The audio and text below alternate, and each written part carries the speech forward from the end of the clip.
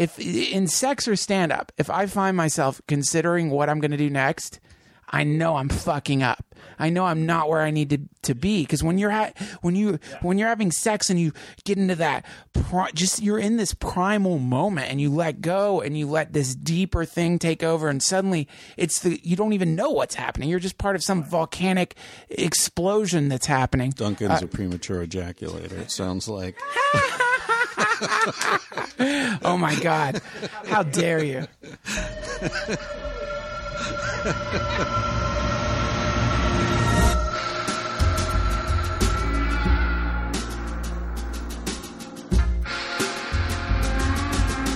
When you walk through the garden, watch your back. Well, I beg your pardon. Walk the straight and narrow track.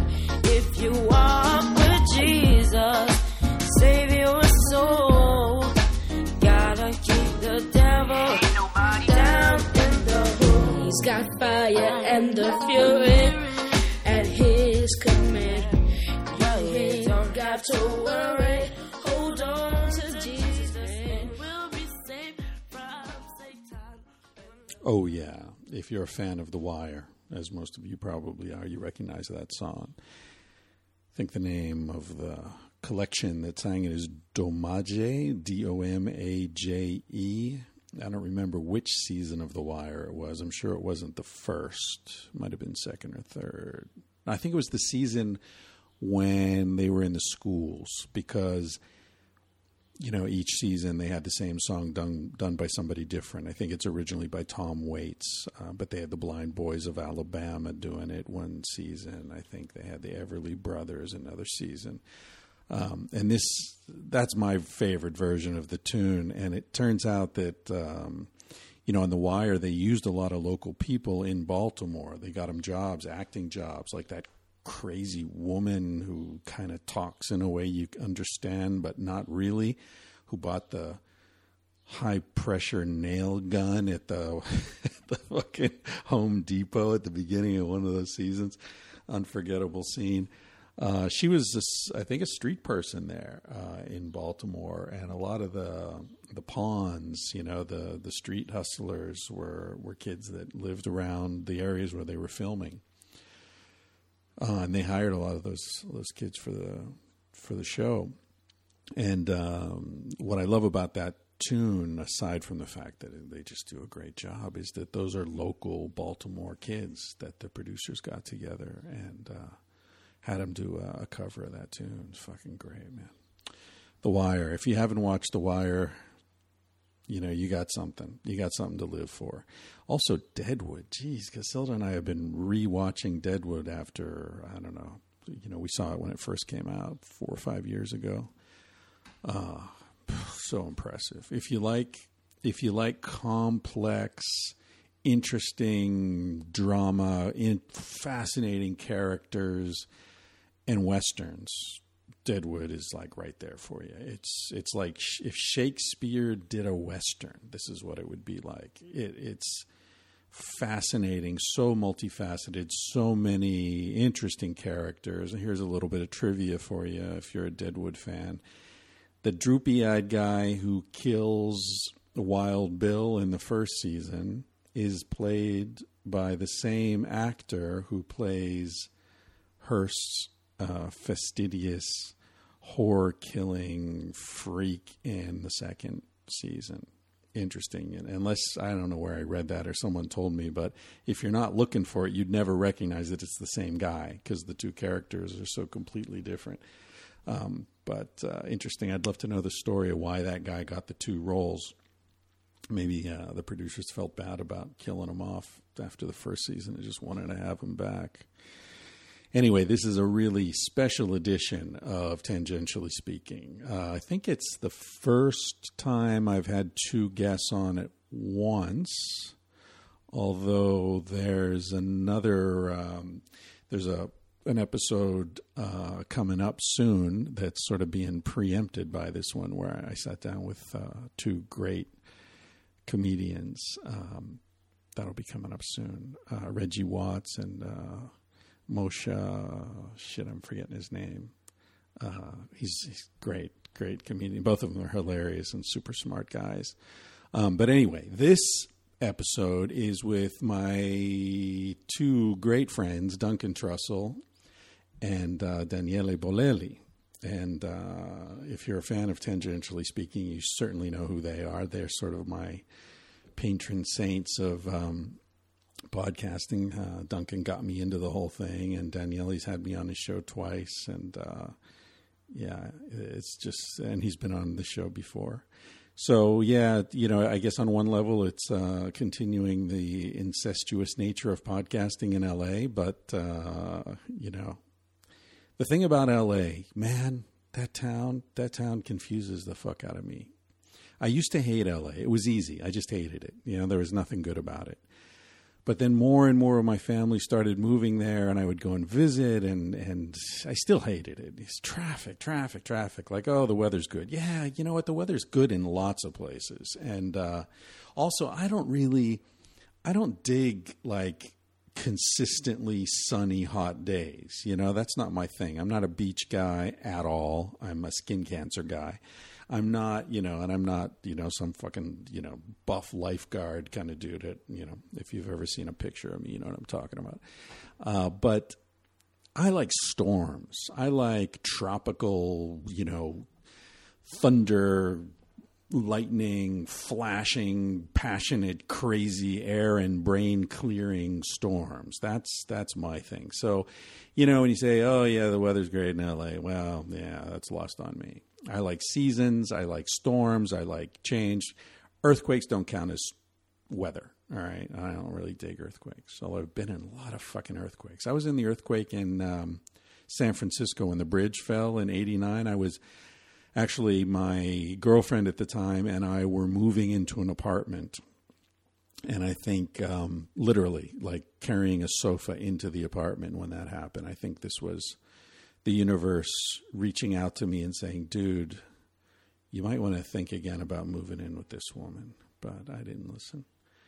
Should have listened. Yeah, the universe works in mysterious ways. Anyway, all right, intro, Sure Design T-shirts. That is our sponsor, our much beloved sponsor. Now, Duncan goes into paroxysms of glory and gratitude when he talks about Sure Design T-shirts. And trust me, if I could, I would. All right. Bennett, who owns the company, is a super cool guy. Really, I haven't inspected the facilities in Chiang Mai, Thailand, but knowing Bennett and what kind of man he is, I'm sure that he treats his workers well. They're not locked in. They're not in danger of some sort of disaster like we've seen in Bangladesh recently. That's a hunch. That is not a verified fact, but it's a hunch based on the fact that, Bennett, a guy was caught in a refugee, actually was caught in a fire a couple months ago, saving somebody. He ran into a burning hut to drag somebody out, and I guess the hut collapsed on him. He got burned pretty bad. And, Bennett was sending out pleas to raise money to help this kid with his medical expenses. So he's not the kind of guy who would be exploiting workers. And the T-shirts that come out of his operation are soft as... Well, Duncan says they're soft as Thai pubic hair. I've never experienced Thai pubic hair, but I imagine that's probably how soft they are. They're very, very soft. And sort of stretchy, even though they're 100% cotton. I don't know how they do it, but really nice shirts. And of course, if you go to chrisryanphd.com, you'll see our Sex at Dawn T-shirts, which if you've listened to any of the last 3 or 4 episodes, I think, where I've been waxing about those shirts, you've heard the story. They come out of our Naked Reader. I don't want to say competition because it never was a competition. People just started sending in pictures of themselves naked with our book. And one of the women whose picture arrived in my inbox her picture was taken by her lover, partner, friend, I don't know, who is Levi Greenacres. And he's Levi is a designer and a tattoo artist and a book designer, and he's a man of many talents. And his website is levigreenacres.com. And anyway, so he did this painting based on the photo, and the painting's sort of like in a Tibetan tanka with, you'll see, and in the center of it is this beautiful woman lying, flowing red hair lying in the grass reading our book. And somebody took a picture of the painting and sent it to me, and I got in touch with Levi. And so Levi and I agreed that we could use this beautiful image that he made on our T-shirts, and I'm sending him $2 for every shirt we sell, supporting the arts. And so anyway, if you buy a T-shirt from our website, they're $20 plus, shipping, whatever it is. You're supporting Levi, the artist. You're supporting Bennett down there in Chiang Mai doing good works in northern Thailand. You're supporting my mother, who handles the shipping and handling and is doing a great job of it.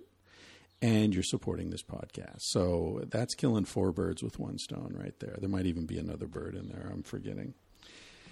Anyway, that's at chrisryanphd.com, where you can also hear this podcast. And the podcast is available there. It's available on iTunes. If you listen to it on iTunes or you download it on iTunes and you haven't given us a rating and a little comment or something, I'm told that really helps with the algorithm.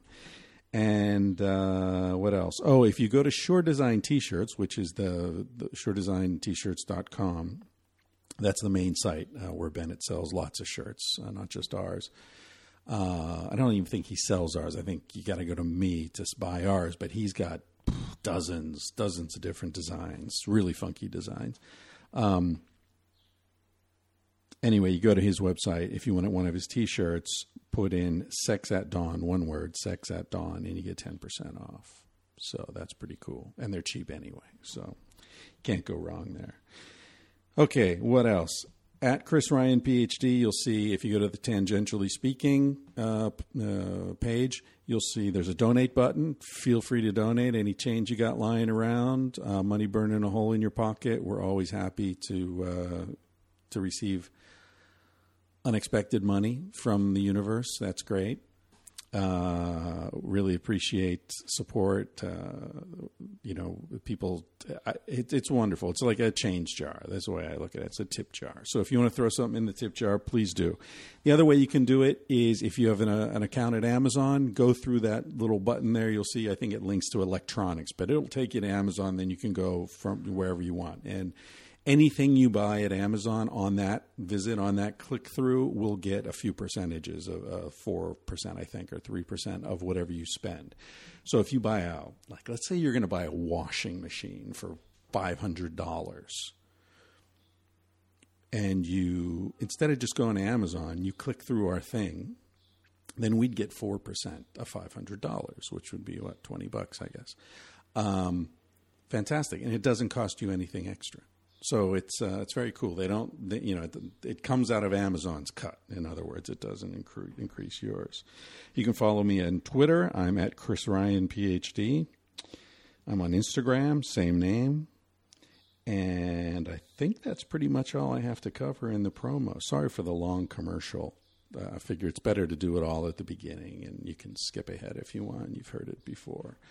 Now, as I said, this is a group 3-way podcast between the three of us. We're drinking beer. It's 1:00 in the afternoon, and it was recorded just a couple of days ago. It was recorded Sunday, June 1st, I think, or whatever that Sunday was at the end of May, beginning of June. All right. That's it. Hope you enjoyed as much as I did. Oh, I should also say that it's kind of abrupt at the beginning because for the first 15 or 20 minutes, it was really hot at Duncan's place. And he had an air conditioner running. And listening to it now, we turned it off after about 10 or 15 minutes. And listening when I was producing this, it's loud. It's really irritating and loud. So I just cut that part out. And it wasn't anything vital. We were sort of getting rolling, but I decided rather than irritate you with the air conditioning sound, I just cut that part out. And since there was nothing vital in that, I let it out. And then at the end, I cut some stuff off at the end as well because there was some confusion. We opened the door and there was some noise there. So if you hear a little abruptness, that's just me learning how to do this better. I hope I'm learning how to do it better anyway. All right, cool. That's it. Enjoy the podcast. Hope you're having a good day.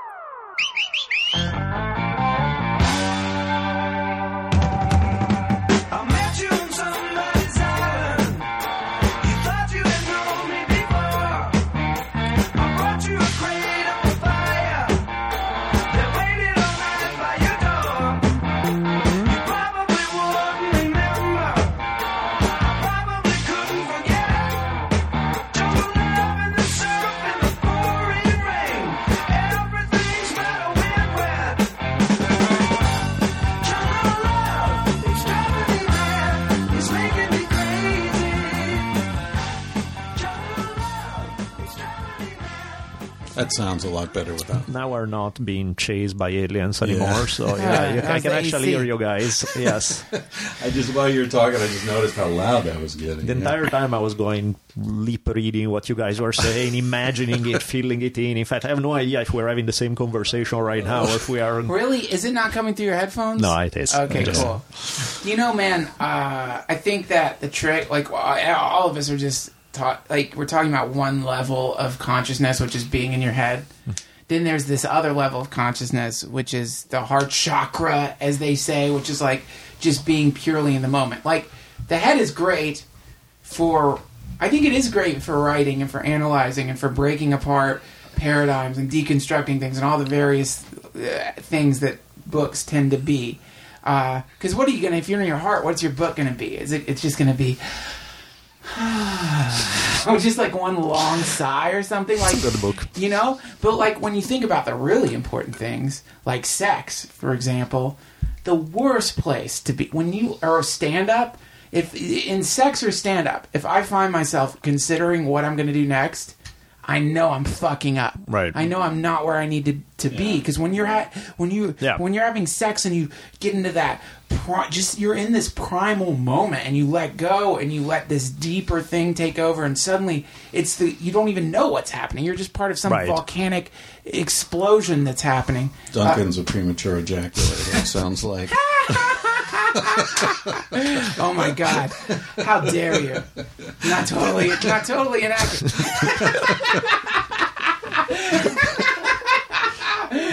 Sorry to interrupt you. Getting in your head when in anything is a zone. Yeah. So like the idea is it seems like I've noticed, and in running too, if I'm like thinking about where I'm running to, or like how much longer I've got, then the run is hell. Yeah, of course. That's every run I've ever had. No, but I mean, not being much longer? Yeah, of course, but not being self-conscious is one thing. Being self-conscious the other way, about putting yourself down, and kind of in the metaphor you're using is like if in the middle of having sex, you're going like, do I really have a right to keep thrusting forward and backward? I'm like, good enough for her. Yeah, exactly. It's like that's like, she's going to have a wonderful orgasm soon. Yeah. It's like, really, you want to do that? Yeah. May I touch your breast now? Right. Yeah, I mean that all that weirdness takes me out of the moment. You know, all that consent rituals and all that bizarreness. Jesus. Dude, can I sign Form 4 so that I can lick your asshole now? That's Amendment 7. So what's your book about? The book? Yeah. That's the fucking it's just gonna it's a basically I've just noticed that I have repetitive things that tend to come up in the podcast, so I'm just breaking those down into essays and then fucking great. Writing that. And the beauty of the book is that you can, it's the opposite of that experience you have when you come home from a party and you think, oh fuck, did I really say that? Or I should have said, you know. It's like, now you can do it. You can just go back and make it fucking perfect. Yes. You know? That's great. Yeah, I think that's a cool thing. And you know, I don't know. I also just like hang out with you, and hanging out with Daniela and hanging out with the people I've met on the podcast, I feel like I have have gathered some information that's worth sharing with people that I've mostly gotten from other people or things that I've here's the humility. Here comes the fake. It occurs to me that all humility is false. Yeah. Because otherwise it's just stating the facts, right? But if it's humility, if it's got that, I'm just not, it's intrinsically false because the person saying it's aware of the fact that they're not really true. I don't feel like not you. I know. No, as part of the stupid analysis of the mind analyzes what you're calling humility. But my experience with all of this shit has been that whatever I'm saying that people like, that I don't feel part of that thing. I feel like if you get in the moment and let the thing come out of you, great. But to think that you're the thing, that's a huge fucking mistake. Right. Which is cheap ass radio doesn't make the Mozart. Yeah. Exactly. Yeah, right. That's it. Yeah. That's it, man. And I don't know if that's humility or just kind of an honest appraisal. It is. It's enlightenment is what it is. You're not humble, you're enlightened. Okay. Great. Get those swastikas on your foreheads, bitches. Carve that shit in. Well, that's one thing I respect about Manson is his. That's always a great beginning of when you want to start a good sentence. You start with that's what I really respect about Manson. Hitler had some good ideas. Right. It's like let's see how the sentence continues. I respect a lot of things about Manson. Me too. Go ahead. Okay, you first. I meant it. He's one thing that I really respect about him is his extreme confidence and his. Also, he seemed to be he would have been a great actor if he'd gone for it. Like he's so good at being in the moment and transforming into one thing his followers said about him, which I don't doubt at all, is that he would transform into whatever the thing you are afraid of or whatever the thing you love the most. He was able to see he was able to reflect shit back at you in a really precise way that was really somehow illuminating. And I think that is a skill people can get where they can, you see it in neurolinguistic programming and people who are really people who are really good at seducing other people. Like in the game and stuff? Yeah, part of seduction is you begin to reflect back upon a person whatever is wonderful about them, and then they see what's wonderful about them in you. Right. And the difference between an asshole and a guru is that an asshole will let that person believe that the thing that they're seeing is inside the asshole and not in the person, and a guru is like, no, you're just seeing what's great about you inside of you. It's not me at all. Right. It's always pointing the person back to the fact that the projection. But Manson, I think, was very good at reflecting that shit and then claiming it as his own, which is what made him, landed him in jail. But just to play devil's advocate, I mean, that's a job that I guess requires some, since you just defended Manson, I think I need to be able to up it a notch. No, but I mean, in terms of what you're saying about the... it's not me at all, kind of giving credit somewhere else, which is a healthy thing to do. You hear a lot of people, artists, music, you name it, people who are, it's something that goes through me as opposed to being me doing. But at the same time, and that's cool in terms of keeping the ego down and also being real, because there's something about the truly amazing stuff that does feel greater than yourself, that does feel like it's going through you, but it's not that you sat down one day and planned it at your coffee table. But at the same time, it is through you. You know what I mean? There is an element that whatever amazing, weird spark is coming through you at the moment is there's your touch. Yes. And that's as important as the spark, because the spark by itself doesn't live just without a body. It's going through you, and your filter is important. So while you're not saying, I'm the best thing in the universe, can you believe how fucking smart I am, all of that kind of stuff, you're not saying either, I have nothing to do with it, because, it did come from your fucking lips. You do have something to do with it. Yeah, I know what you mean, man, but if I had an agenda, if I was going to announce that I had some kind of agenda, my agenda would be trying to get more people to realize that they could be a conduit for this thing, and because that's gonna, why? Because that creates a fucking time machine, in the sense that if you can get enough people to get to stop worshiping other people and start recognizing that, oh no, we've all found whatever this mysterious stream of consciousness that is in the zeitgeist right now, we're all just vomiting out in our own way.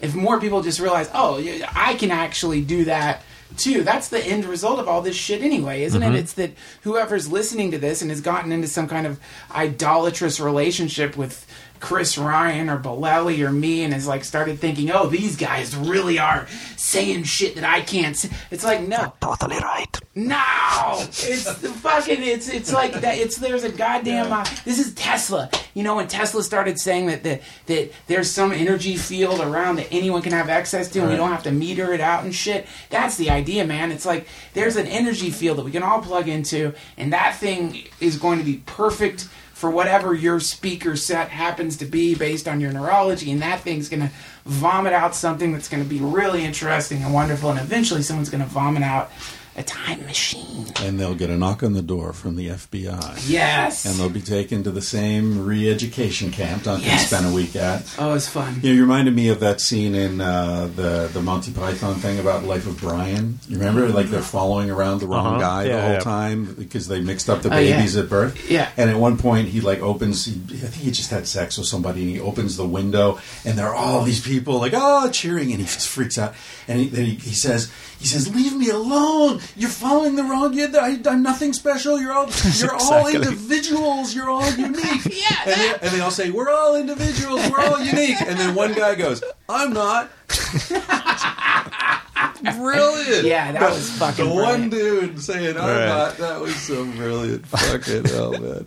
You know, I know what you mean. There's like an anti, you're like shooting yourself in the foot when your message that you're trying to get out to a lot of people is don't pay attention to people who have a message they're trying to get out to a lot of people. Or in a way, you know? Yeah, just you got your own message. finger pointing at the moon. We've just found this thing that we love to sing about in our own way, and just because it's fun to articulate it in the same way when you first discovered LSD and your friends had, and you're like, you have got to try this experience. It's incredible. In the same way when you start realizing, like, oh shit, there's this, for whatever reason, we're entering into an era where technology is leveling the playing field for every single person to get their ideas out instantaneously at a global level.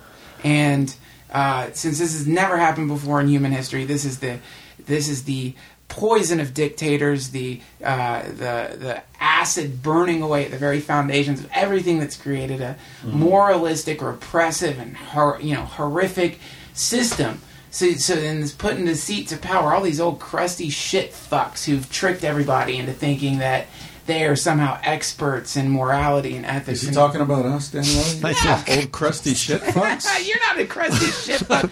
I'm talking about... Not that he said, you're not a crusty shit fuck. Yes. I'm talking about these sons of goddamn bitches who turn the fucking water hoses on the like when you see what's going on in Turkey right now. Oh, yeah. And you see these people who are in the streets right now getting sprayed with water hoses and sucking back tear gas. The youth. The young. And who's the one ordering the fucking water hoses? Inevitably, it's some withered old, crusty, leathery, angry piece of shit. One guy who's like ordering all this violence to happen. And I think whatever this stuff is and what's represented by Anonymous and freedom of information that comes from podcasts is the moment you start creating an identity where you're a leader is the moment you are actually stepping backwards instead of moving forwards into this technologically enhanced equanimous new age. Sorry about that rant. Yeah, it's good. No, I'm going to be writing about that in Civilized to Death, writing about the difference between hunter-gatherer politics and our politics, right? And it all centers on this concept of leadership. A leader in hunter-gatherer societies is somebody that other people like to listen to. So you become a leader because lots of people respect you. The one thing you can do to disqualify yourself immediately from a position of leadership is show any sign at all that you want to be a leader. Yes. Because that's considered pathetic. Yes. Right. And ridiculous and very dangerous. You don't want someone like that making any sorts of decisions because they'll lead you into conflict and problems. Yes. So I think we should have a system of politics in this country where people get nominated, like they get nominated for a Nobel Prize or whatever, and then they're elected and they have to do it. Like they don't getting want drafted. to do it. Yeah, like you know, Einstein. Israel tried to get Einstein to be their first president, and much to his credit, he said, "Hell no." But who got to do the nominating? Yeah, it would maybe by internet. You know, Upvotes. Reddit style upvotes. To Reddit style upvotes. That's a great idea. Yeah, and then it's like, okay, you can absolutely refuse. You don't have to do it, but it's seen as your sort of like your responsibility to your country. Your country's called on you. We'd really like you to lead us for 6 years or whatever it is. Yeah, please do it, and you can refuse, but we'd really like it.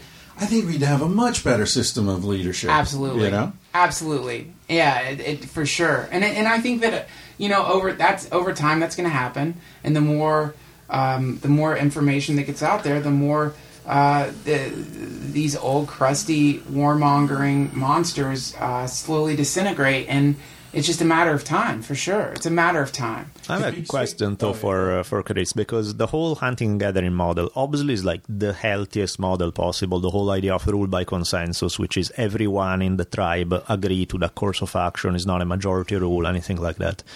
It's amazing. It only works in a face-to-face community where you have 40 people who see each other, who know each other since they were born, and people emerge as leaders naturally just because you said something smart. So many times before, when there's a decision to be made, everybody turns to see what you have to say. Right. If you say something they don't like, they don't have to listen. That's beautiful. At the same time, is how do you envision things in a large-scale society? Well, that's the thing. I don't really. Right. I think what the argument we make in Sex at Dawn, and I'll be fleshing out more in the next book, is that, human nature expresses itself in so many different ways depending on the context, right? So asking about human nature is like asking what's the natural state of H2O. Yeah. Depends on pressure, altitude, temperature. So in a hunter-gatherer context, our nature plays out in that way, very egalitarian.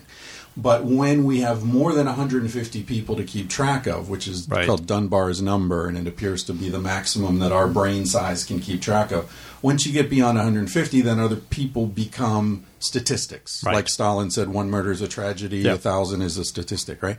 I think that's the point he was making. Like, 10,000 people get killed, what is that? It's a number, If your brother, well, then that matters. Course. So it's... So I don't really see it playing out in large-scale society, although I think there are steps we could take to institutionalize the same sorts of mechanisms, which Duncan just came up with there with the Reddit upvotes, that sort of a technologically mediated way of doing that.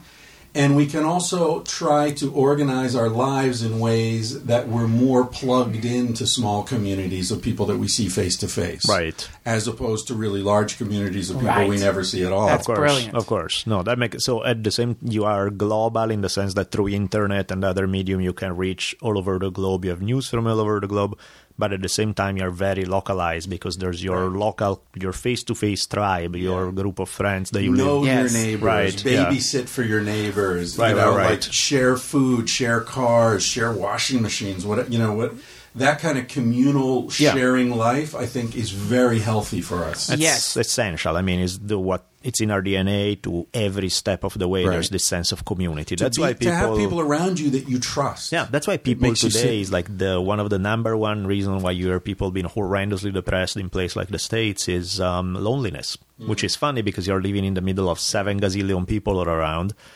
And then there's this sense of alienation because there's too many people, and it's like the speed at which things move is so fast that you don't really have the time to kind of get to know somebody, get a little deeper, build a little history. It's either, I mean, I remember when I first moved to US, I thought this is the friendliest place ever. Because I was like, within 3 seconds, I would get people give me their phone number and let's keep it. I'm like, wow, this is all so fast and so. And then I realized that no, it wasn't my glorious biceps that were making men and women give me their number in 1 second and stuff. No, it was there's no second chance. So either you're going to hit it off as friends or as lovers, whatever that may be, in that minute, or a week from now, I've moved on to something else. I probably moved across the country, something else. Like the speed at which things happen and the geography is so much more intense that, there's no second chance. I completely agree with that, and I saw that going the other way, moving to Spain, where relationships grow much more slowly, and it's harder to get it. But what I recognize there is that in Spain, people already have all their friends. There's no space. There's no opening to be filled. Really? You know? There's not like you're the friend of somebody and you hang out there enough times and you're little added bit. to the... But most of the people I know, they hang out with people they've been hanging out with since they were kids. Right. And their families know each other, and there's intermarriage, and there's all Right. this.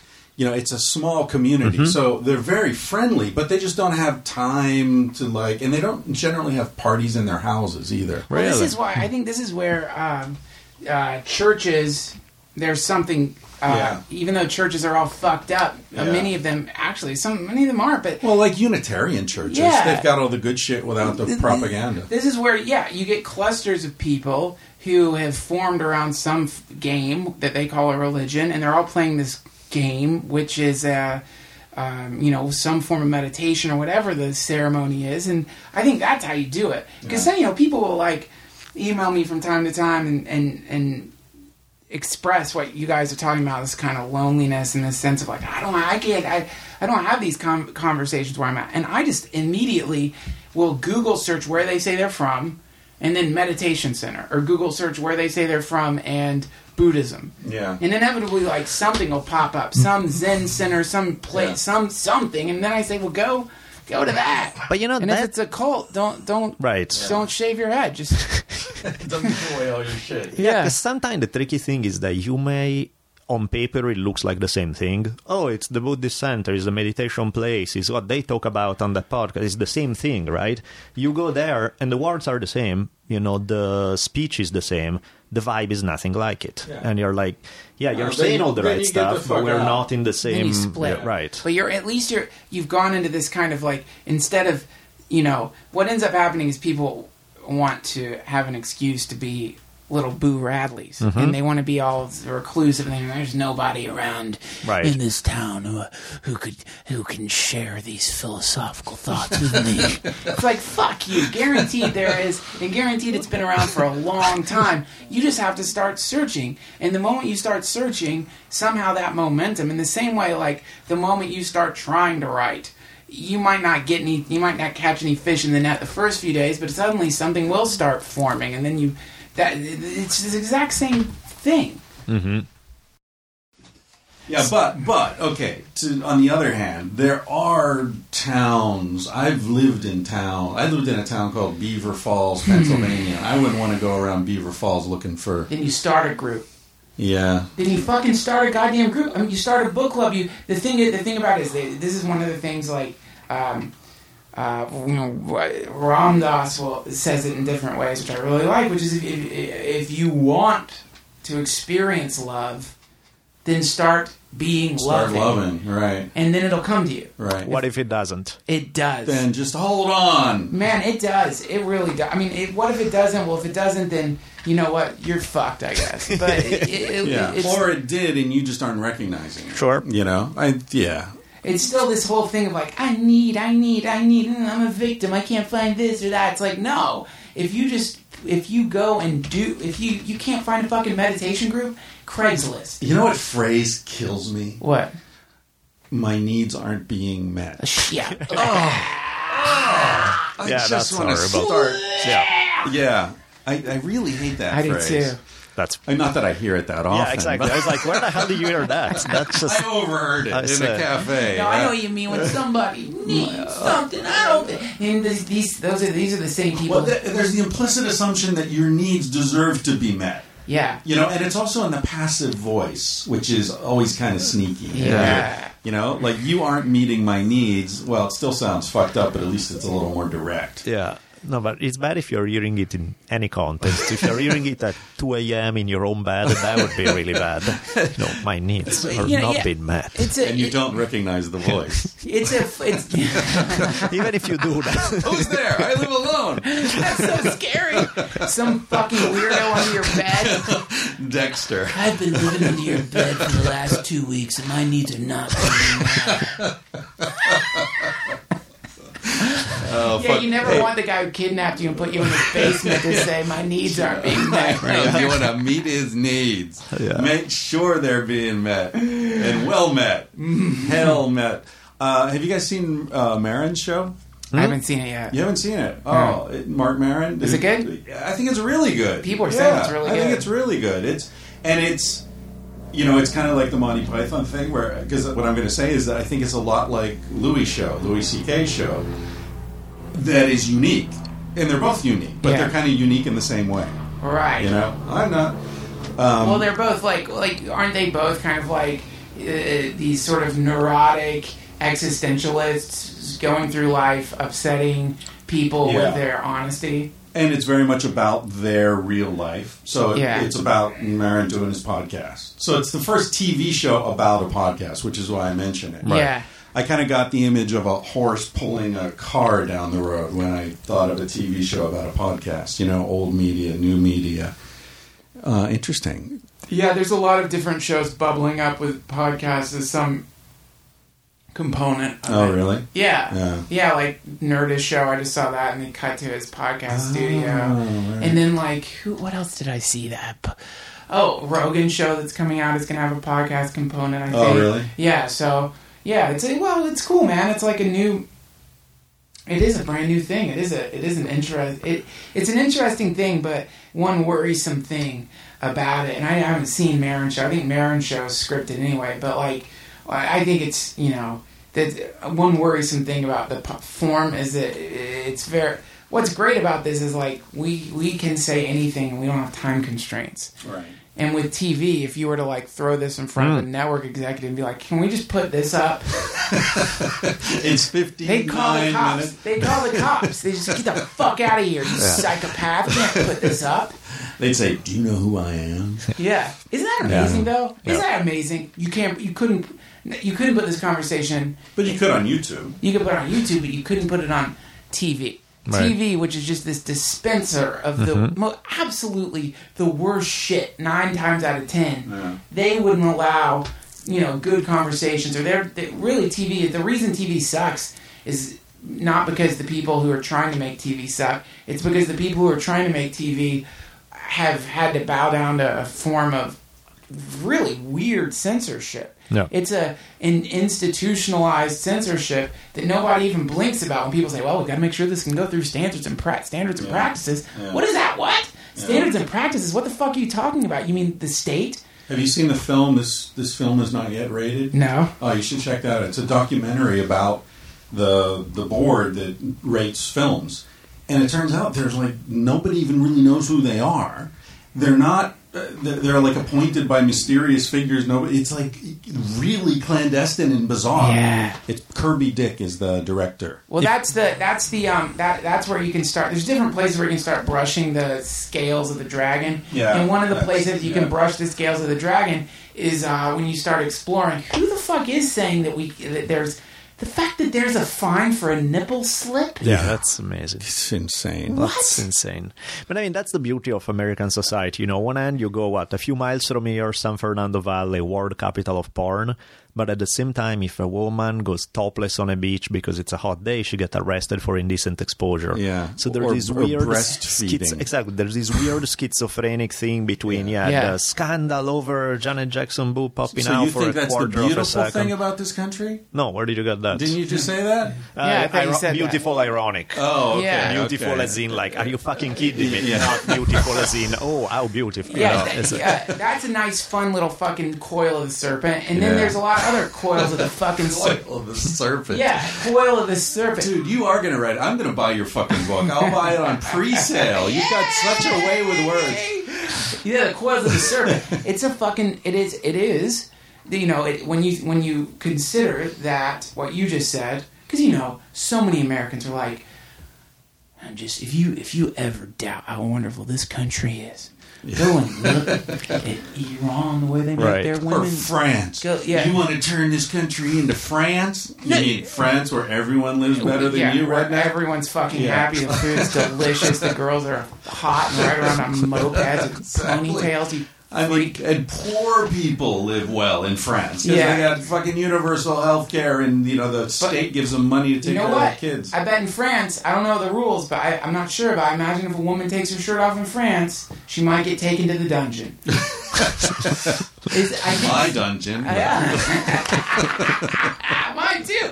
Invited to the dungeon. Here's the thing, man. So many women right now are like up in arms over women's rights, which I respect. Yeah. But it's like, you want to really fight this shit? You gotta make it so you can take your shirt off without getting arrested. No, of course. Like, you need to attack that law. Like, that is an insane, satanic, fucked up law that women can't take. Meanwhile, so the end result is they start wearing, like, if you go to the beach now, when I was in Hawaii, Jesus fucking Christ, man, they're like wearing belts. It's like these weird string belts where the women they're not wearing clothes on the beach anyway.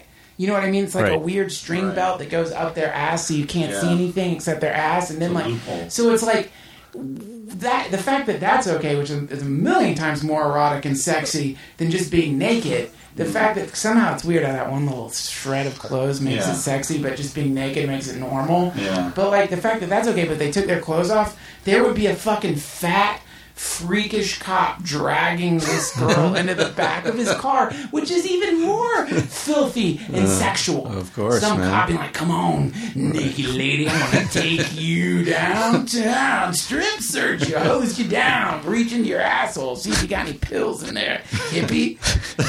And I mean, even on TV is weird because it's like we're so much more comfortable with extreme gore and violence than we are with the human body. It just... Yeah, I was in... Now, here's where that coil of the serpent, really comes together. Vegas. Oh, yeah. All right? The one and only time I've ever been to Vegas was when I had just finished my PhD dissertation on human sexual behavior in prehistory. And, of course, everybody writing a PhD, it's even worse than writing a book because... You're doing all this work, and like 5 people are going to read it, ever. Right. And that's it. And they're going to be reading it looking to give you shit. Right. So you're doing all this work, and everyone dreams that someone's going to read this, some effect is going to come from this. So I turn it in, it passes, great. A couple months later, I get an email saying, Dr. So-and-so passed along your dissertation to me, and I've shared it with some other people, and we find it very interesting. We'd like to invite you to a conference to present your research. That's great. Fucking yeah, man. All expenses paid. Vegas. Nice. In August. Nice. Swingers convention. The biggest swingers convention in the world. 3,000 couples in one hotel. Jesus. Plus walk-ons. It was insane. That's great. Man. Yeah, it was a really interesting experience. But anyway, in this hotel in Vegas, they're like all these orgies going on in different rooms, and everybody knows what room, and there are different rules, like there's the S&M orgy, and there are orgies where you can just go and stand around, and then there are what they call the play to stay, where you have to be involved in sex or you can't stay there, and all this stuff going on. And yet, if you walk in the public areas at all, you have to be fully clothed. Oh, yeah, of course. Even in the convention room where they had this big costume party where people, I remember, like, women were leading men on leashes with nipple clamps and wearing tails and all this bizarre shit, right? Duncan's typical Tuesday night, in other words. Tuesday night in Duncan's. Right. But the women couldn't show their nipples, so they're wearing this bizarre stuff, and they had to have these little pasty Yes. things. It's ridiculous. It's amazing. There was, a few years ago, there was this free parenting magazine called Baby Talk that had on the cover a picture of an infant nursing. Free parenting, it's like new parents don't know what to do. There's the magazine, it's free at the grocery store, that kind of stuff. And some 30,000 angry letters were written immediately because it was obscene. There was a boob on the cover. And it's like, it's a baby eating. If you find that sexual, you're fucking weird in a lot of ways. Really, that's the first thought, is how obscene that is. A baby eating? What the fuck is wrong with you? My ex-girlfriend had amazing breasts. I mean, I've been to the top of Breast Mountain. Pixar, it didn't happen. I'll show you. Sure he has pics. But anyway, she's a beautiful girl. And one of the first times I was with her on the beach with my friend Martin, who's this like unabashedly horny Dutch guy, a very good friend of mine. And we're on the beach, and she was 19. She was really young. Martin and I were like late 20s. And she's wearing this bikini. And Martin said to her, Peggy, why don't you take off your bikini top? It's a topless beach. And she said, oh, English is her second language. She said, oh, no, that would be too spectacular. That probably would be, but... What she meant was it would be a spectacle. Yeah, of course. That would be too spectacular. Yeah, it is spectacular. I mean, that's the whole thing. It is fucking spectacular, and it's spectacular in a great way. And it's awful that the goddamn thing has been turned into something where I've got to feel guilty about thinking it's beautiful, or I've got to like feel weird about looking at it because I've been taught and conditioned this shit way. Sure. But it's like again, so it's you start sort of. You start. One of the funny things about religion is they always have this ephemeral thing that people believe in that you can't really find, quite often. And if you talk to the believers about the thing too much, they always get mad because they're frustrated because they know that they can't show it, and then they get weird. In the same way, it's kind of like in the United States, it's the same thing with freedom, where you're like, okay, well, I want to know where the freedom is here. Like, can you really tell me where the freedom is? Because pretty much everything I do that seems to be free can get me arrested.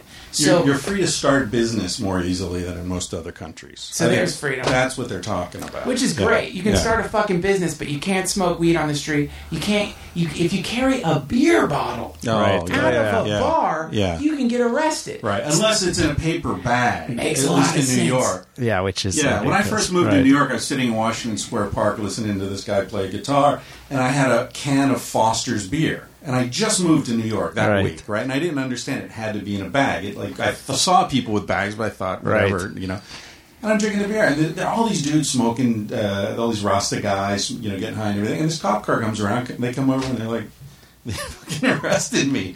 I'm like, really? There you go. I'm getting arrested? Are you kidding? Yeah, there you go. That's what I'm talking about, man. And what's one of the nicest things? One of the nicest things is to go to a park. Right? You go to a park with your girlfriend. Yeah. You take a bottle of wine. Oh, we're going back to humping in the field. Nice. This is circling around here. Full circle. You go to a park with your girlfriend. You pull out a bottle of wine. You have a nice glass of wine in the park, and it's fun. But in the United States, if you go to a park and pull out wine, you can get arrested. Yeah, it's ridiculous. Yeah, you guys should come to Canada. I'll tell you, Vancouver. It's so cool. I mentioned this in the intro to the last podcast. There's a beach Cassie and I like to go to watch sunset, smoke a joint. You can smoke a joint. Nobody gives a shit, right? And they've got all these beaches, beautiful beaches, and then there's one dog beach. So in the States, there are all these rules. No dogs allowed, and no dogs. In Canada, it's like, hey, don't take your dog here, but there's a beach for you and your dogs. And it's a really nice beach, and all the dogs go there. And it's like such a accommodating way to run a society. The American society is conflict-driven. Yes. And I think a lot of it, and it's getting worse because a lot of people who are in law enforcement were in the military. So they were trained, you get out of the military, and there's no fucking jobs, right? And so the only job that your training is going to lead you into is police work. So you get these people who've been educated with a very us versus them mentality in Afghanistan or Iraq. And then they bring that mentality back here. And it really poisons. Casilda hates it here. She feels like she's constantly this far from going to jail. She is. Yeah. Well, she's brown and Muslim, and Yeah, she's close to getting on the no-fly list, and that's another fucking thing that happens. So what's happening is no different than what's always been happening. It's this inevitable conflict, and it's not just in the United States. It is in Iran, and it is in any place that there's religious fundamentalists who have squirmed their way into writing legislation. Right. You will find some of the most insane fucking laws ever because they're using a non-existent moral being to determine how people are supposed to live instead of using nature as a model. Right. And that's always going to get you into trouble. Yeah. Yeah, although the thing about the United States, to lend some balance to it, you said, what are our freedoms? Well, one of the freedoms we have is publish anything you want, say anything you want, like we are now. But what's tragic about the United States is that, and maybe I'm naive on some level, but I really do believe that this country was the freest place on the planet. Well, 20 years ago, 30 years ago, before Reagan. I mean, you mean not if you were gay after or World black. War? No, Right. but I mean legally, in terms of the Constitution and the laws that were at least being pretended to be followed. They were on the books. Now those laws are coming, like torture, Sure. right? Or the conventions at the end of World War II. I forget what it's called, where they, the war. I gotta tell you, man, I gotta disagree with you there. I don't think the United States has ever been a place where there's been much freedom. We were founded on slavery. There's been a place where there's been freedom for a small white man, small demographic, right. for sure. But look what's going on with this AP case now, right? Where there's all this uproar because the White House got into the emails and the phone records of some AP reporters. That's a big deal. Watergate was a big deal. Yes. Most places on the planet, the government fucking with the press isn't a big deal. Right. That happens all the time. No. This is Italy, Berlusconi, Spain has no free press. So here I am. I'm at a slumber party with my 3 friends, and we're all getting molested by our uncle. So one of my friends is like, "You are so fucking lucky. Your uncle only fingers your asshole." At night, my uncle mouth fucks me and makes me open my eyes while he jizzes in my eyes. That burns. What are you complaining about? Your uncle just fingers your... I'd give anything if I had an uncle that just fingered my asshole. I think it's like that fucking goddamn thing where it's like, well, at least that thing. I don't like that thing. I think really...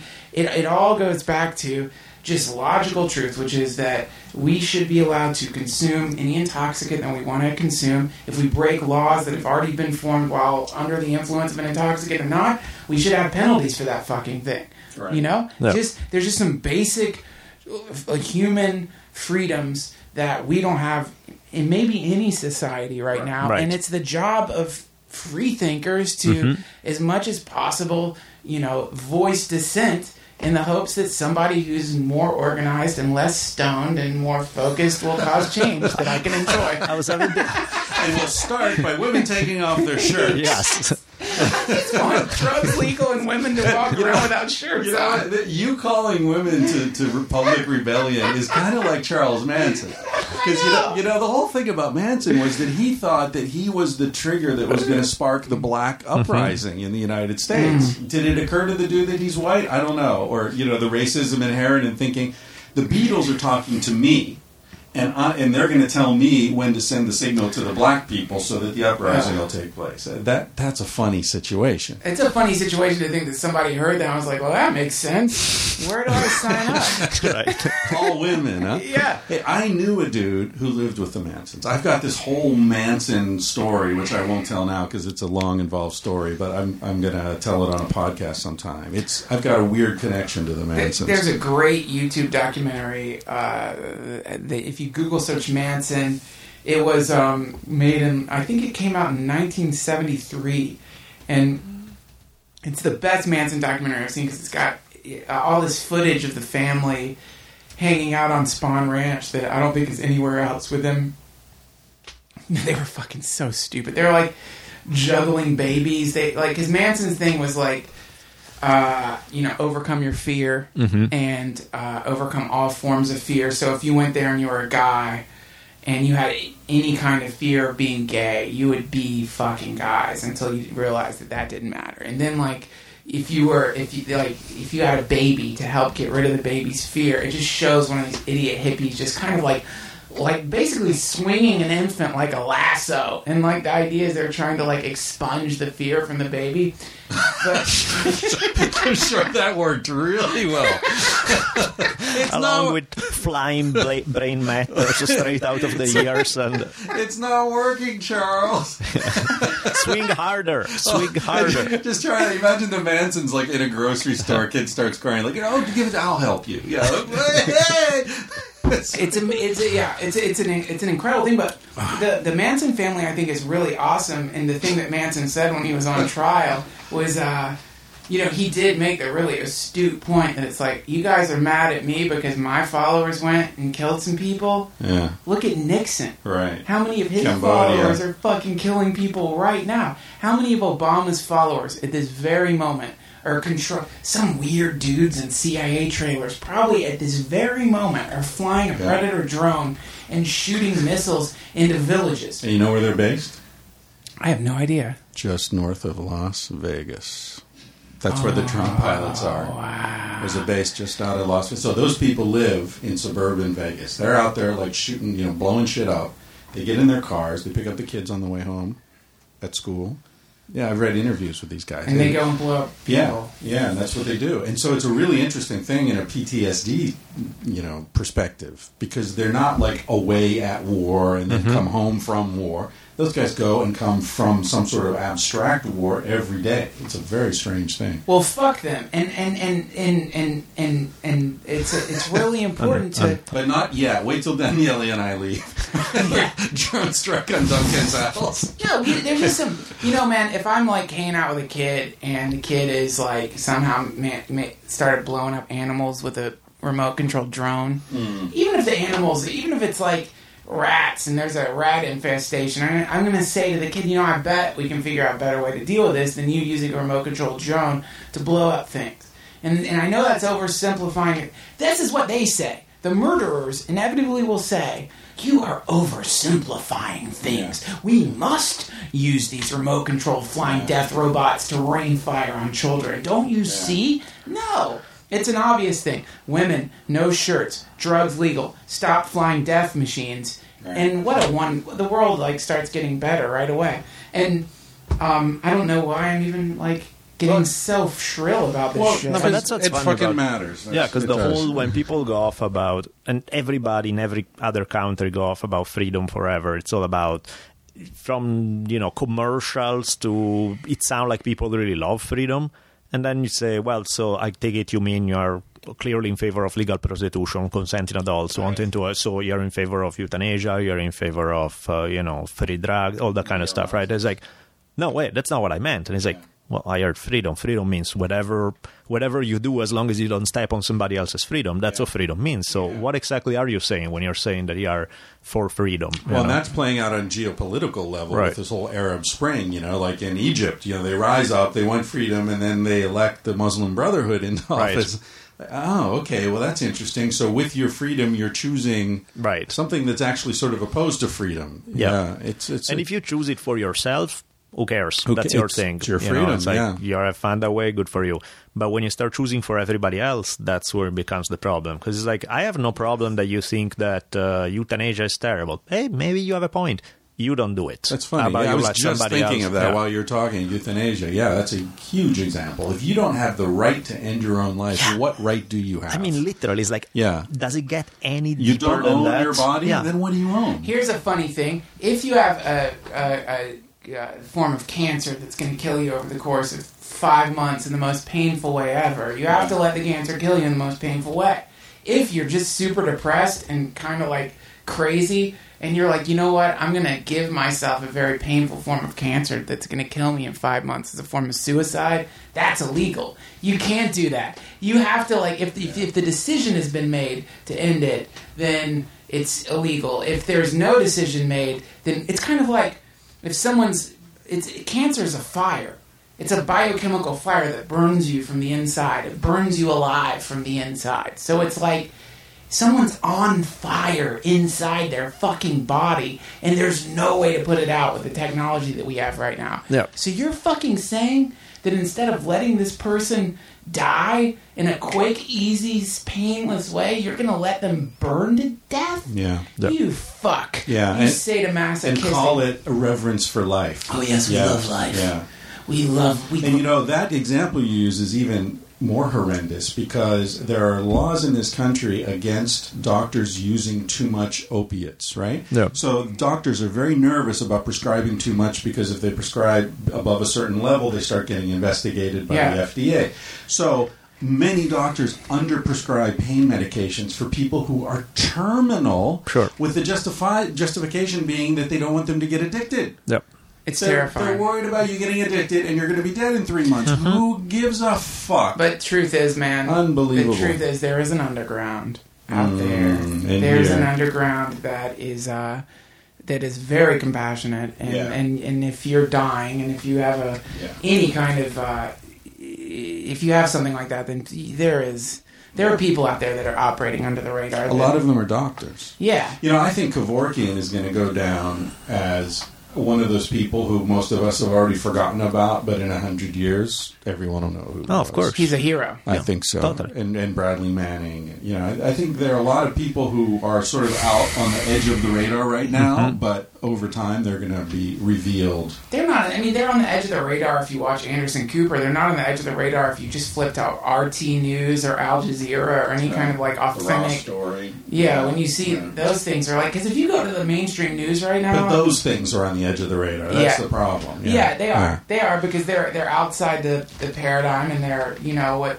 It's really sad. Assange, Manning, all these people are actually patriots. Like they are like the beloved Thomas Jefferson that so many of these Tea Party people are yapping about. Right. There are Thomas Jefferson. There are like people who could lead us into an actual time of like where humans stop blowing people up and start working on making fucking spaceships, interstellar travel, and seeing if we can control the flow of time, and using our technology to develop super advanced sex androids to Take care of Danielle. to take care of Pallella. All these great fucking things that we're just so close to right now, or that we based on the what technology is giving us, emerging from the technological field. You have these martyrs, these technology. What all these people have in common is technology. Mm-hmm. You know, they're using this advanced communication mechanism to transmit these stories of oppression to the world, and they're getting thrown in dungeons for it. Yeah. Jeremy Scahill, do you ever read him? Writes for The Nation. No. He's just got a new book out, or a new book and a film, a documentary called The Secret War. It's about the drone campaigns in Yemen and Afghanistan. He's a really ballsy dude. Like, he goes in and meets the families of the people who've been blown up and finds out the backstory, and he's like digging. His first book was about Blackwater. Wow. It was a bestseller, big. I've got to read that. Oh yeah, Jeremy Scahill. Just to fuck with you guys, because Please. it's always good. Of course, I mean, here I'm sure we agree. You don't blow up babies. Not polite to do. You know, It is rude. It's very, very Especially rude. at a party. Yeah, totally rude. So, But you can swing him around a little. right. Swing the fear out of them. Swing that baby round and round, put it down. So that's it. Because I mean, the thing that Jesus Christ, You guys don't square dance? all the time. I was just waiting for you to start, but yeah. Did you say put it in the toilet and flush it down? And that was like, all right, here's the thing, man. I square danced in like 4th grade when I lived in Beaver Falls, Pennsylvania. It was a gym class where we would square dance. And yeah, there was like the do-si-do, like swing your partner round and round, and then it said something, and then rhymed with down. And all the kids in 4th grade said, put her in the toilet, flush her down. You know, and that's what stuck in my fucking mind. That's why I'm not a comedian. I remember the first 10 jokes I ever heard, and they were all in 3rd grade. Yeah. And I can't remember a joke if you told me 5 minutes ago. What were you saying, Anyway, go ahead, Danielle. Fucking with you guys. The thing you hear all the time about people on the left, by now even on the right, about the opposition to, you know, war on terror taken too far, that fucking drones killing a bunch of TV civilians, all this and that and the other, all true. What do you guys see as alternatives to that? Because that's one of the things that all the time you hear is why it's wrong, and I get it, I agree. What's right instead? What's the good alternative? See, I get this all the time. Like, I tweet something about, you know, another fucked up thing about America, and I'll get people right back and say, well, compared to where? Spain, where there's 25% unemployment? Yeah. Compared to the absence of that. Yeah. Compared to something that doesn't exist. Yes. Right, because if you say it's illegitimate to compare it to something that doesn't exist and only compare it to things that do exist, then there's no possibility of progress. Progress is by definition moving into a state that didn't exist. In general, I agree completely with you, because you're talking about an ideal is like, so why what are we do talking about? Islam and all that? Like, on something like that, in which... Okay, you go in, and instead of blowing people up, including a lot of innocent people, you say what Obama tried to say, which is, yeah, there's a long history where the United States has fucked with you people. We've supported dictators. We've supported the torture state that you and your father and your grandfather all lived under. We've exploited your resources. That's true. Right. And let's start again. Let's start new, which Obama could have done, right? But of course they won't let him. And say, let us, instead of sending in $100 million worth of bombs, why don't we put in $30 million worth of schools and health? Yeah. That's it, man. But Peace Corps. Peace Corps. That's the fucking war. It costs so much less, and you're acknowledging people's grievances. They do have grievances. Everybody on this planet has a reason to be pissed off at the United States if they want to be. Yeah. Right. And now, to take your point, I mean, there is a certain, you're a big target if you're the biggest, strongest country in the world. But enough with the fucking arms. Enough. There's a thing I read recently. It takes the price of one F-35 or whatever the new one is and says, here are some things you could do with the price of one F-35 that they wreck when they're fucking training in the desert, right? And it's like, how many schools? It's like what we do with prison. We spend more per person on prison than we would on education and housing if we. It's not cost effective. And it's not effective at any level. So that's what I'm saying about foreign policy. Instead of blowing people up, you come to this country and try to kill somebody, you're going to prison forever. Sure. But we're not going to torture you. We're not going to fucking waterboard you. We're not going to send you to some prison in Cuba that's not really Cuba without ever charging you with anything and even knowing if you ever did anything and leave you there forever because we can't think what else to do. That's bullshit. Well, you know what we're going to try to do? We're going to try to deprogram your ass and try to figure out why the fuck you wanted to kill people. And if we can, we're going to try to heal you. Right. That's what we're going to try to do because we're humans and you're a human and we don't know why you wanted to hurt us. But if we can shift it inside of you so that you no longer want to kill your species for some kind of invisible, non-existent death god, then we're going to try to do it. And if we can't, we're going to keep you in a place where you're not going to hurt any of us. Right. That's it. I think the war is a war of spreading connectivity. The war is a war not of spreading information, because information, there's so many forms of information. The war is a war of one thing this Roshi, Joan Halifax, was saying at this meditation retreat I went to that I really liked is that... Fantastic podcast that thank you recorded there, thanks by the way. very much. That was really great. She's amazing. Rhonda's amazing. One thing she was saying is the idea is to try to create the conditions, the perfect conditions for a person to attain enlightenment. In other words, we're not going to try to... We can't inject you with enlightenment. We might be able to create a situation where you wake up to what you really are. And the same... sorry to interrupt you, but it's the exact same thing with teaching. They say you can't teach anyone anything. All you can do is create an environment in which learning takes place. That's it. Yeah. Create an environment of connectivity. That if you can do that in any of these goddamn countries, because what do tyrants automatically try to do? They try to disrupt connectivity. They try to make it so that they shut down the internet, they shut down information streams, they try to disrupt information streams, create a climate of connectivity, and in that connectivity, nature will take care of itself. Because nature is connected. And then through that's where the real revolutions emerge, and that's where real freedom starts emerging, because people are sharing pure information, and pure information is the poison of dictators. Pure information is the poison of all cults, all tyrants. Yeah. Maybe I'm being naive. I don't know. I mean, I know information streams can be disrupted, but they can't be disrupted when there's so many channels coming in. It's like anytime anyone tries to remove some pirated song from the internet, please. Yeah. Are you fucking kidding? You can't do it. Once it's out there, it's out there. Now, let's take this back to family styles and raising kids and Charles Manson swinging babies around. One of the things that Casilda tells me about Africa is that kids in Africa, and well, not only Casilda, many people have told me that a lot of kids in rural Africa, they're sort of raised by everybody. The whole "it takes a village" thing, right? So if your father's an asshole, it's not that big a deal, because you got lots of adult men in your life who love you and take care of you and teach you and take you fishing and whatever. People do what they do, right? And if your mother's a pain in the ass, there are other women who love you and take care of you. So it's like what you're saying, these multiple information streams coming into the kid. Yeah. And if one of them's fucked up and distorted in some way, it's not a big deal. It's crowdsourced learning in a way, crowdsourced nurturing, which is much better for us as a species. It's the way we evolved. But I just want to bring Kyle in. He's been sitting over here silently. So if you hear another voice, that'll be Kyle. Thanks. Actually, I want to piggyback on that, talking about how crowdsourcing family and raising children in societies. A friend of mine, she works in doing education research, and they have this private school somewhere up in like the Topanga area, I think, and they found that children learn.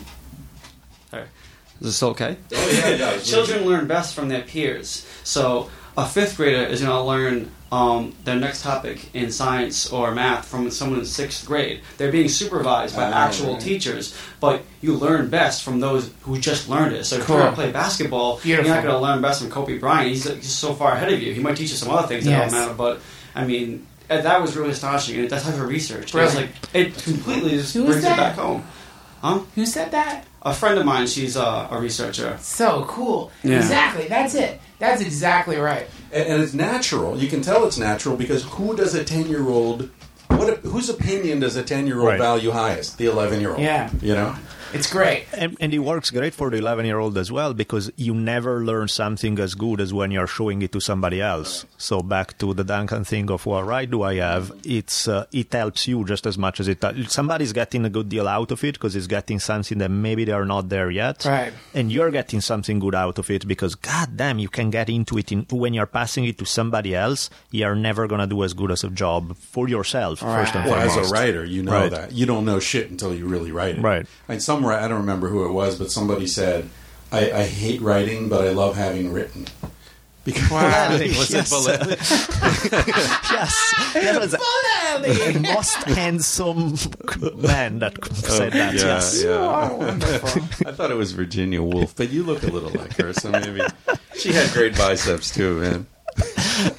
So, no, but it's true. But on the other hand, it's funny. I don't know if you experienced this, but you learn something really well when you have to write about it because you're imagining like everyone in the world who could possibly find an error or whatever. But the other thing is, at least in my case, I forget. So people ask me a question about Sex at Dawn. It's like, dude, I haven't read that book in 3 years. You know, Right. I mean, I know I wrote it, but I mean, writing is kind of, for me anyway, it's kind of like a memory download. And I clear the RAM for the next thing I'm thinking about, and I sort of forget a lot. It's in the book, it exists. So now I don't need to hold it all in my head. I delivered that baby, right? Yeah, right. That's cool. Yeah, I know what you mean, man. It's again, it goes back to the conduit thing. It's like you, for whatever reason, that book grew out of you, and now something new is growing. Combining what Kyle said with what you said with Kobe Bryant and all that. The ego of writing, when I was thinking, one time someone, came up to me at a talk or whatever and were really kind and generous. And I remember saying to them, they said, you must be so proud. And I remember thinking, I'm not proud. I'm really not. I feel like Kobe Bryant's dad. And someone would say to Kobe Bryant's dad, you must be so proud. And this is a guy who never played basketball, right? I mean, it's like, well, yeah, I guess. I mean, I raised Kobe, he's a nice guy. But the fact that he's a great basketball player or not, wins or loses, that's him. That's not me. I didn't do that. This is the problem. We've just been indoctrinated in this form of thinking that's all selfish and based on personal gain, and everything you do is supposed to be for personal gain. And I'm not saying personal gain's great. It's good to have accomplishments. It's nice to have prosperity. But we have to look at the potential. What is the potential energy of our species? What is the potential energy of our species? And we can see little sparks of it. When information isn't obstructed, then it tends to create some of the most insane novelty ever.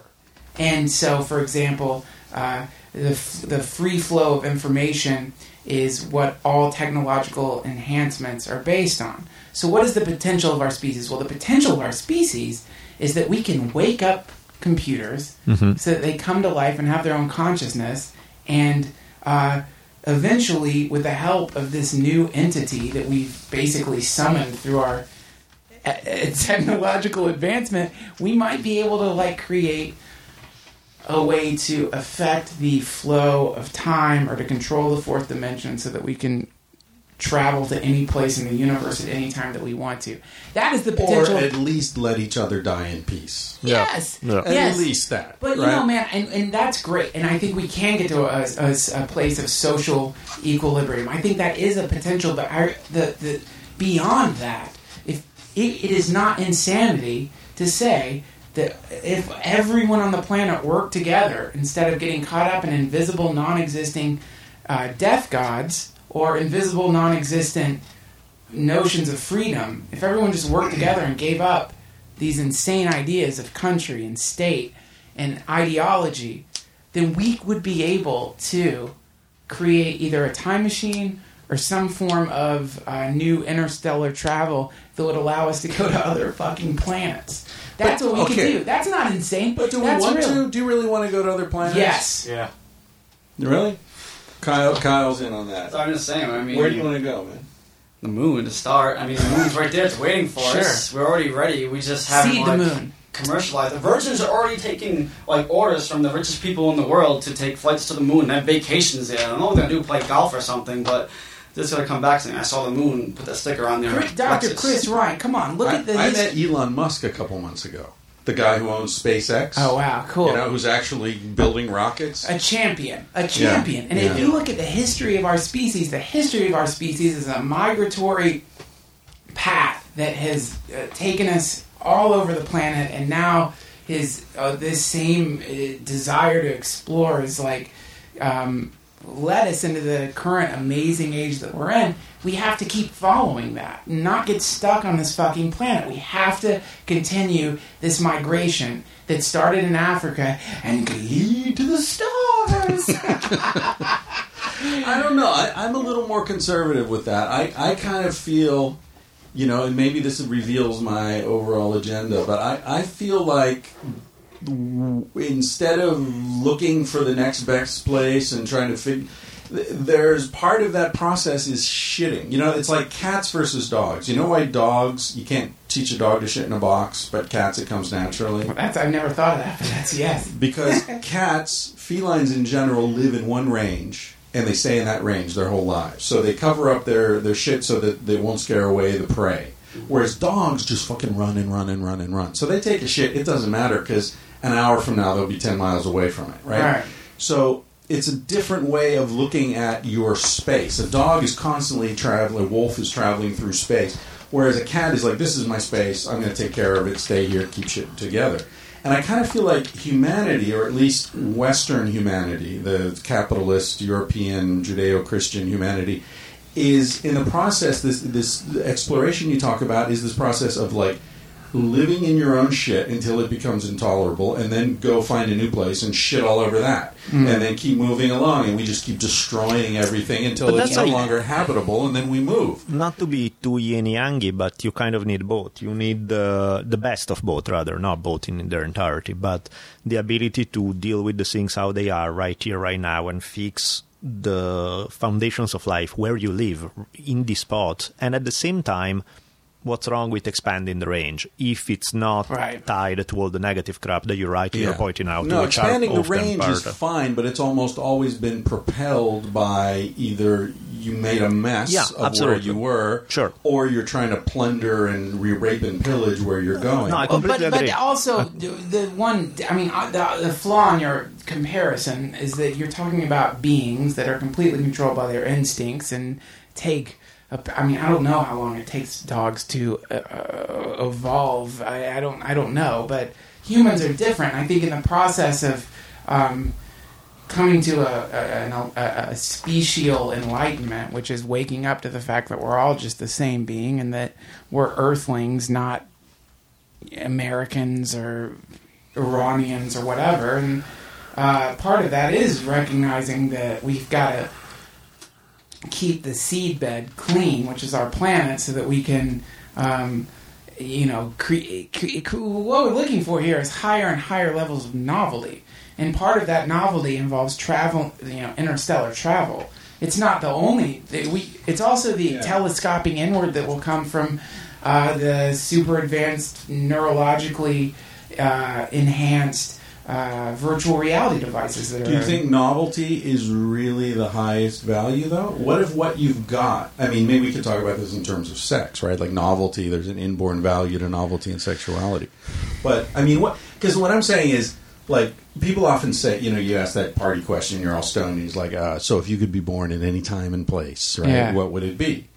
And for me, it's like, hunter-gatherers in the 1300s or 1100s, before there was any smallpox or any influence from Europe at all, in San Francisco Bay. What a fucking beautiful thing, right? What a beautiful place. So many fish and, like, food is everywhere. Yeah. Or, the whole thing when Columbus got to Hispaniola. Sure. And, he said, like, this is fucking paradise. Like, the people, they want fish, there's fish. They want fruit, there's fruit. The birds everywhere. Like, it's plentiful. They're happy, they're healthy, they're beautiful. They have sex all the time. So it's going to be really easy to enslave them. So that's exactly what he said. With 100 men, I could Yep. enslave the entire population. And then he just shit all over the place, and the dogs ripped them apart. But my point is, if we could recreate that reality, where there's not a lot of novelty, except every sunset's different, and every day the weather's different, and every season the flowers are different. Sure. But in other words, is the search for novelty the fall? Is that what ruins paradise? Because is paradise boring? I guess is what I'm asking. I think it's cool. I think this is probably. I think it's what you're saying is brilliant, but I think it's also tragic in that the question itself is a tragic question, which is the thing that's led us to where we're at the carrot on that's making that rabbit run. Right. Is that are we being lured into the future by some evil compulsion? Is there some looking back? It seems is that there way. some dark? Well, this is this is where you get into the hippie notion of like, well, yeah, if we cut open a chrysalis and we look at the transforming body of the caterpillar as it is turning into a butterfly, we could say that for the form of the caterpillar, that was it's tragedy. It's soup. Yeah, okay, It's but if soup. you've got 10 millennia of transformation and you've never yet seen the butterfly, I've seen a butterfly. have you? Fuck yeah, I've seen the Provided goddamn. by the progress of civilization? Absolutely. What's that? I've seen the StarCraft 2. The entire trajectory of Western civilization is moving toward... No. I've seen the butterfly. Man, I feel the. I haven't seen the butterfly. I feel the butterfly. Whenever I don't see think so. I think you feel the caterpillar. That's what I think you feel. I think we're being lured ever further away from By what? paradise by promises of paradise. By who's making the promises? The fucking, the Illuminati, man. The people who are in charge. By the way, kids, this is the moment where I should remind you, don't do drugs. It's really bad for you. Or if you're going to do them, do the right ones. I think Western civilization is a fucking bait and switch. It's the biggest con game ever. And George Carlin agreed with me 100%. But we're right? not talking. I'm not talking about. I'm saying, okay, Western civilization, fine. Bankers, the banksters, the goddamn Rothschilds, and all Oh, we're that. going to go to other planets? No. Fuck that, man, because that's just like the Jesus freaks who say, well, Jesus is coming, so fuck the baby seals. I mean, Jesus is coming. He is coming. It's going to be the Multiple machine orgasms. that fucking wakes up, and it's going to be the conscious. It's like, I can't remember. I think it may have been Kurzweil who said it, but I could be wrong. He said our first encounter with an alien intelligence is going to be the alien intelligence that we create.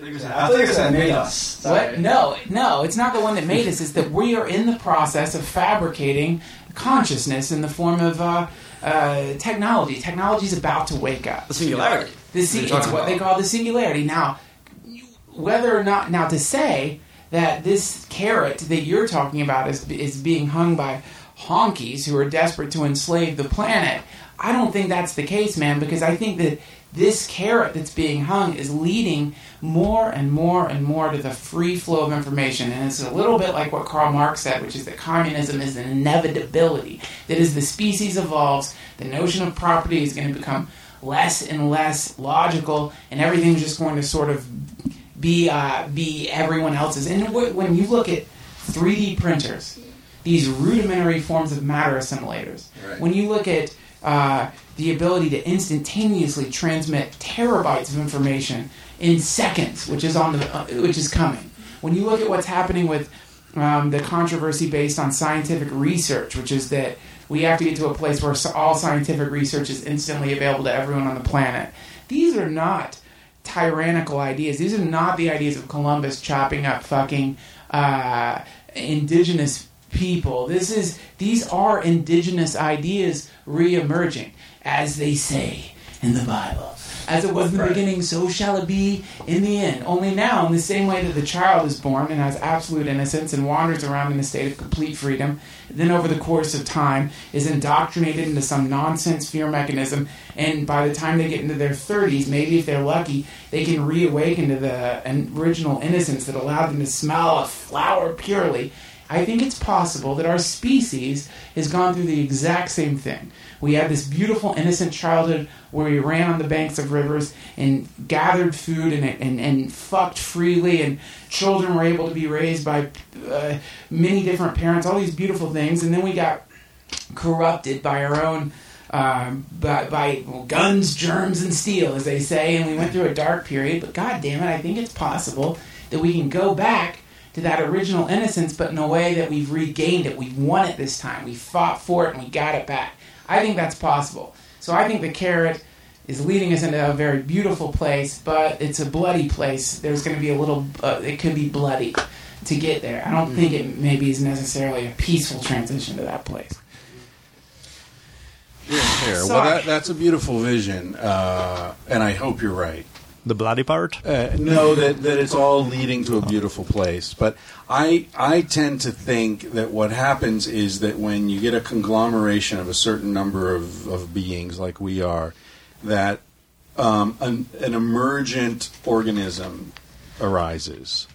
And whether that is a religion or a corporation or a government, they sort of, they're all opting, moving around.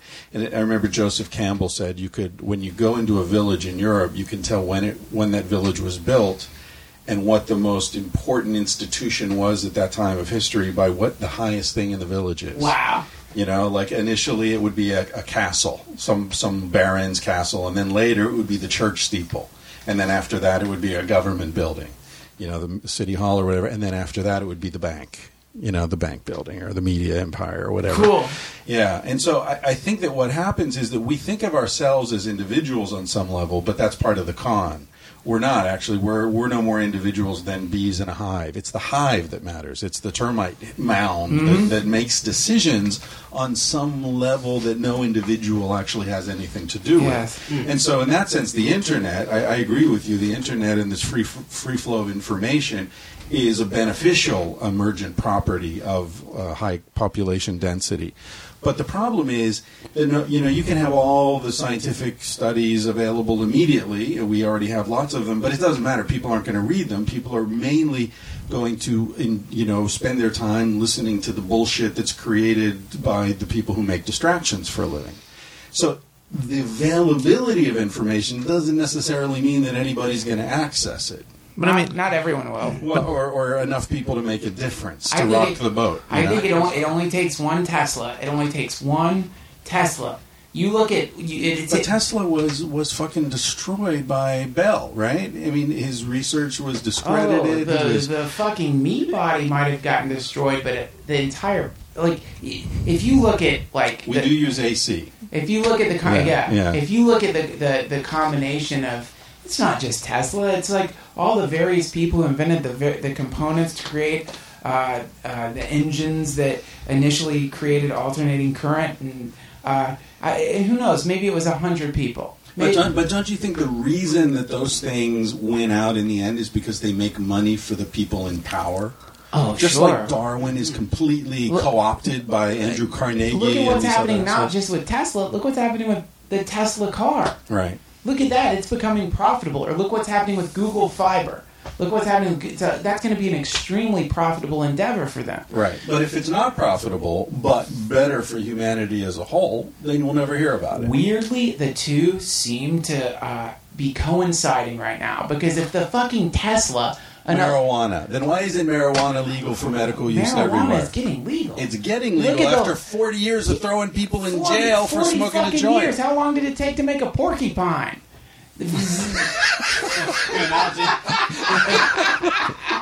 I give up. You're right. You should. As the official arbiter, I say you should. How long did it take to make a porcupine? How many years Holy of evolution to make shit. fucking giant sharp quills come out of the back of a mouse? Yeah. How long did that take? All right. 40 years is nothing. I am vanquished. Tell that to the guys in prison. I'm vanquished.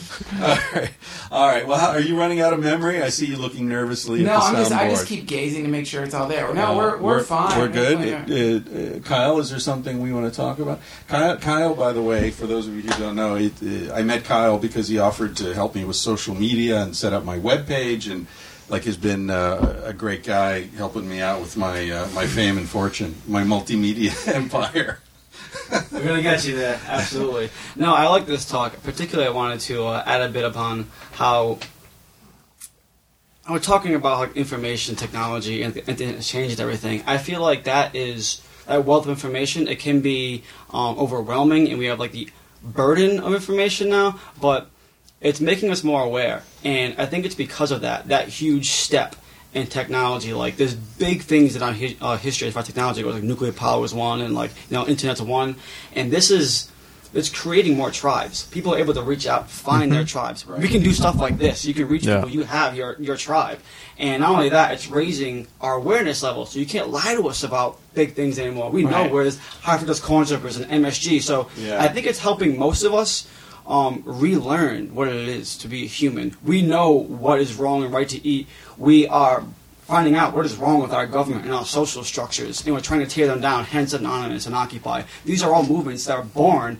out of information openness. Yes. Yeah, and I don't know if it's going to be successful because there's so much momentum behind these institutions that cannot adapt. They can't keep up with technology. Technology evolves at an exponential rate. Human beings, organic things are linear. So every time there's a certain point where things break because the technology is far beyond us, like nuclear power. We're still reeling from the effects of that. Internet, maybe kind of. Look at IP law. They still don't know what the hell we're doing with copyright for music and stuff. Oh, ones and zeros. Who really owns that? Like you said, you cannot stop someone from leaking stuff. I watch Game of Thrones. I download it every week. I don't care who knows. Sure. Whatever. And the guys who make Game of Thrones don't necessarily give a shit. Don't give a shit. A lot of authors, myself included, I'm happy if you download my book illegally. Read it. If you like it, you'll talk about it, and somebody eventually will buy one. You need to embrace that. And I see as the next major technological impact in our lives as human beings in the speck of the universe is the singularity.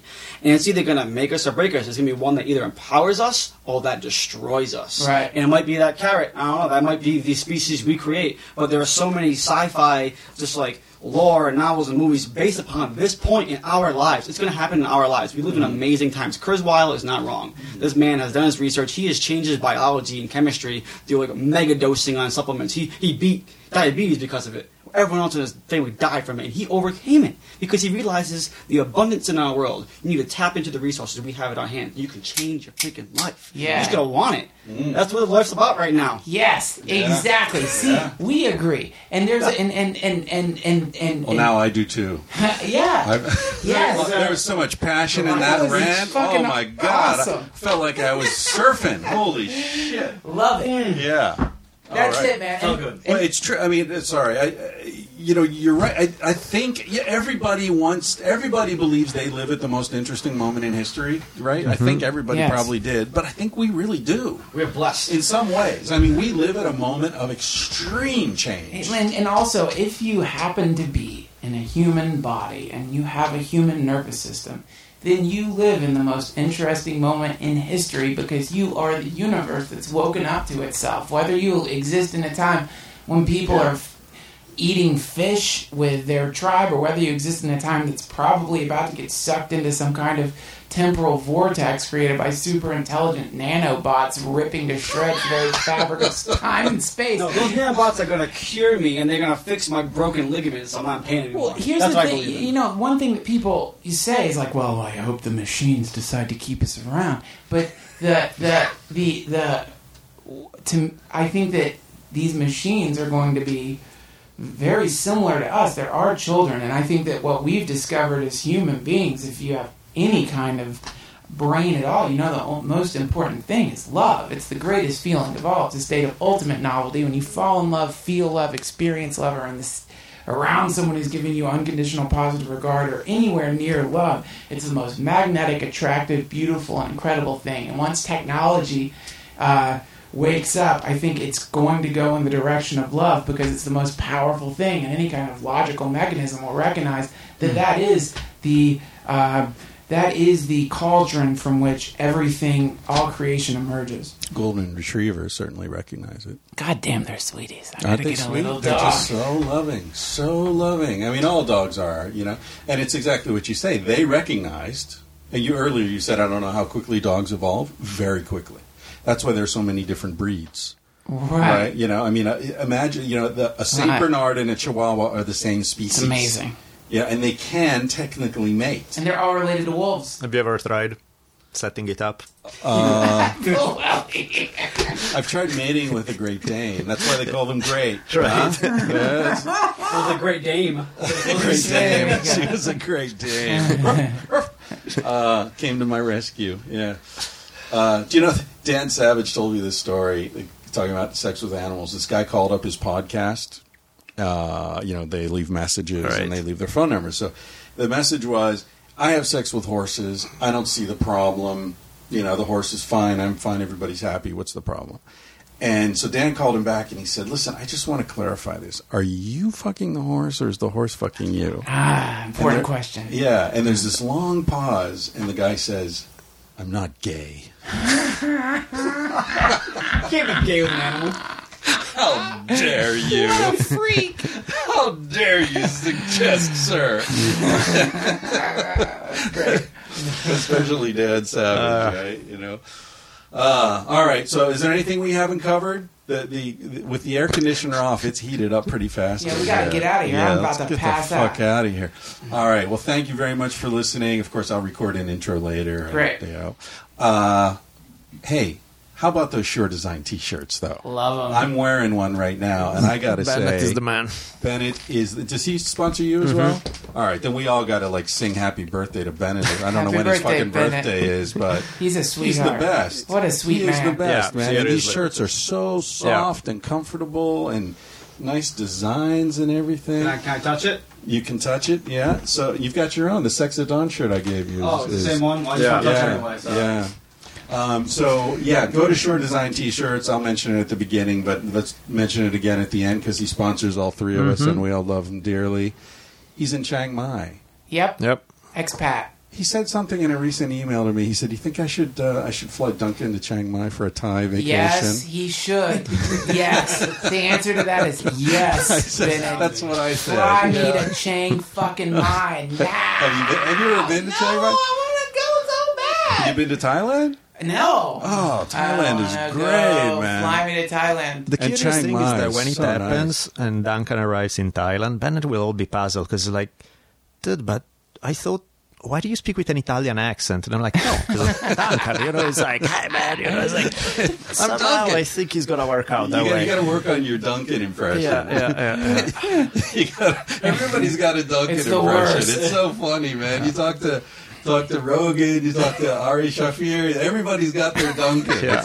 I pulled out a worst. Duncan on your show, right? I gotta go to a speech therapist. Is what that means. No, it's wonderful. It means you've got a distinctive voice, man. Raspy That's what lesbian. everybody's working toward. Raspy lesbian smoker. That's my voice. Raspy lesbian smoker. All right, man. So, SureDesignT-shirts.com. Definitely check them out. They got great designs. If you put in Sex at Dawn, one word, you get 10% off.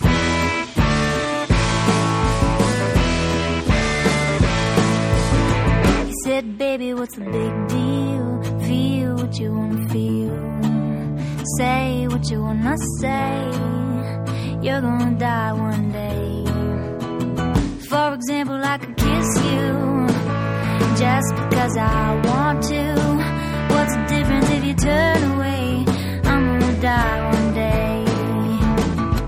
Why do you waste your time thinking about your reputation, trying to meet an expectation, wondering what they're gonna say,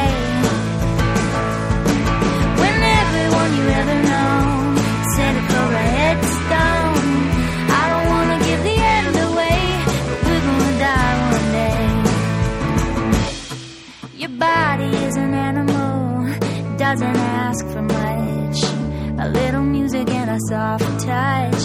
Why don't you let it out to play? Your heart is in a bird cage, singing in your chest. You wanna shut it up or give it a rest. You're gonna die one day. Why do we waste our time thinking about an obligation, running from a confrontation, wondering what we ought to say,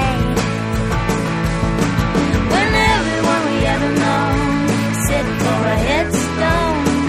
I don't wanna give the end away, but we're gonna die one day. We're gonna die one day. We're gonna die one day. So baby, what's the big deal? If you wanna be free, say what you wanna feel. Spend the night with me. I'm gonna take you up in my arms, and if we must go down, we'll go singing to the smoke alarms. We'll dance into the ground.